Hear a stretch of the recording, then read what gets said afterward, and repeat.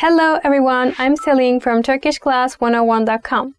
Today we're going to talk about top 10 phrases to know when having a baby. Emzirmek, to breastfeed. İlk 6 ay bebeği emzirmek çok önemli. İlk 6 ay bebeği emzirmek çok önemli. It's important to breastfeed the baby during the first 6 months.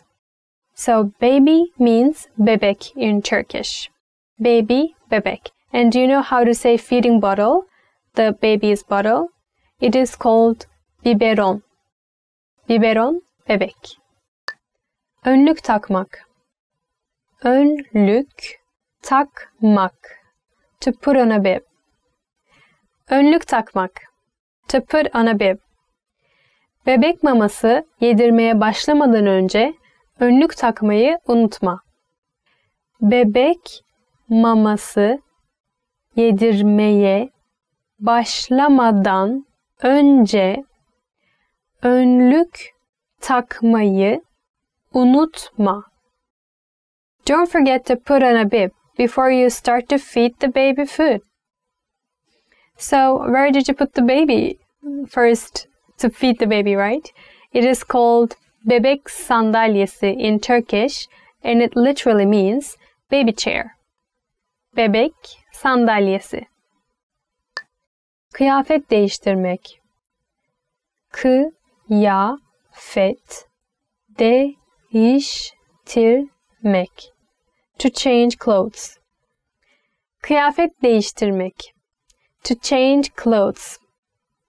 Çocuğun kıyafetlerini değiştirirken çorabını ters giydirmişim.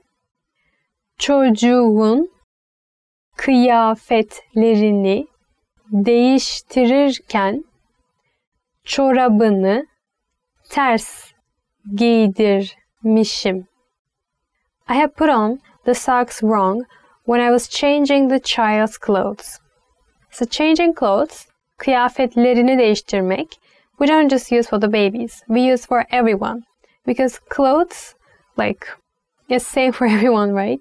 So, kıyafet, elbise, you can just use this phrase for everyone, not just for babies. Ninni söylemek. Ninni söylemek. To sing a lullaby. Ninni söylemek. To sing a lullaby. Saatlerce ninni söyledim ama yine de uyumadı. Saatlerce ninni söyledim ama yine de uyumadı. I sang a lullaby for hours, but she didn't sleep anyway. Let me tell you a Turkish lullaby. I'm sorry for my voice. I'm not a great singer, but I'll do it for you. Are you ready?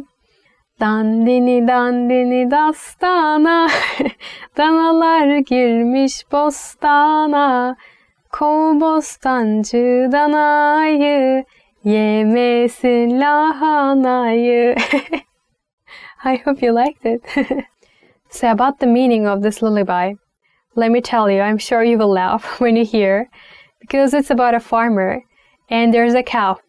So this cow is a very nasty cow, and it enters the farmer's farm, and then you are saying to farmer, "Hey farmer, please be careful, the cow will eat your corpse."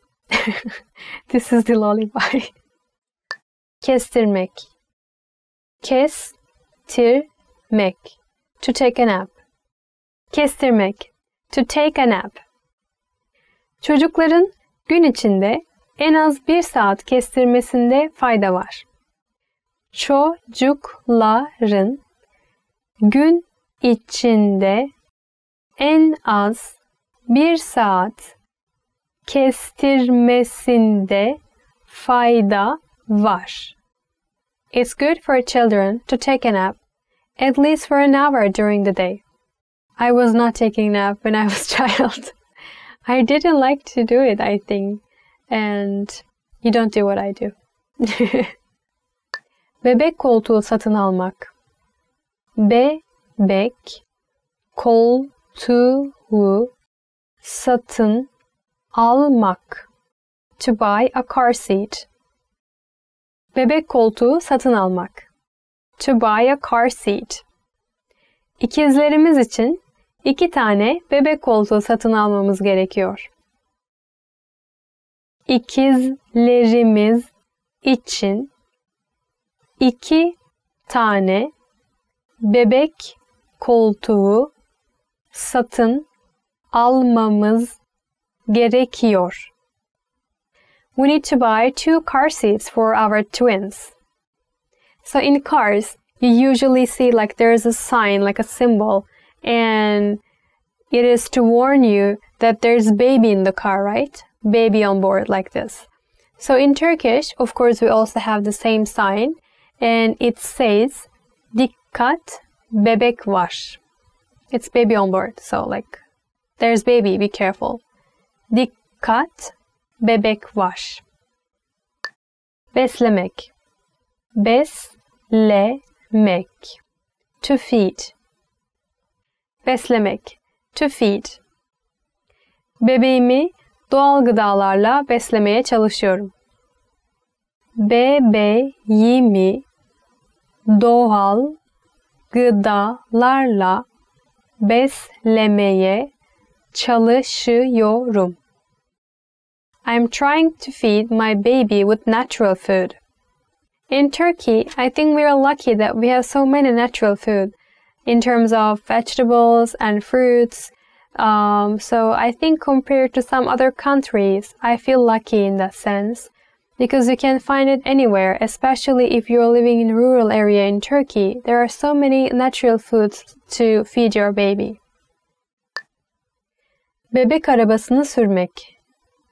Bebek arabasını sürmek. To push a stroller. Bebek arabasını sürmek. To push a stroller. Bebek arabası sürmenin kolları bu kadar yorduğunu bilmiyordum. Bebek arabası sürmenin kolları bu kadar yorduğunu bilmiyordum. I didn't know that pushing a stroller tires out the arms this much. Kitap okumak. Kitap okumak. To read a book. Kitap okumak. To read a book. Çocuklara her gece kitap okuyorum. I read books to the children every day. There are so many nice Turkish stories as well, so you can read your children. For example, Ali Baba ve 40 Haramiler. It's, as you can guess, Ali Baba. It's like a legendary character. Ali Baba, it's a very helpful and lovely character. And also, there are 40 like gangsters, we call them harami. And the story is about their, how should I say, relationship. How they come together and what happens. So, this kind of story. And there is one another Turkish story which is also very fun and lovely in my opinion. It is called Keloğlan. Keloğlan means like the guy without hair. And it's also very, very funny stories. And he has many adventures and many stories and many books. Banyo yaptırmak. Banyo yaptırmak. To bathe. Bebeğe banyo yaptırırken suyun çok sıcak olmadığından emin ol. Bebeğe banyo yaptırırken suyun çok sıcak olmadığından emin ol. When bathing the baby, make sure that the water is not too hot. Yes, it shouldn't be too hot, right? It should be warm. Not very cold, not very hot, but warm. Okay, we're done for today. I hope this lesson was very helpful for you. and I hope to see you guys in our next video. So see you guys, bye bye!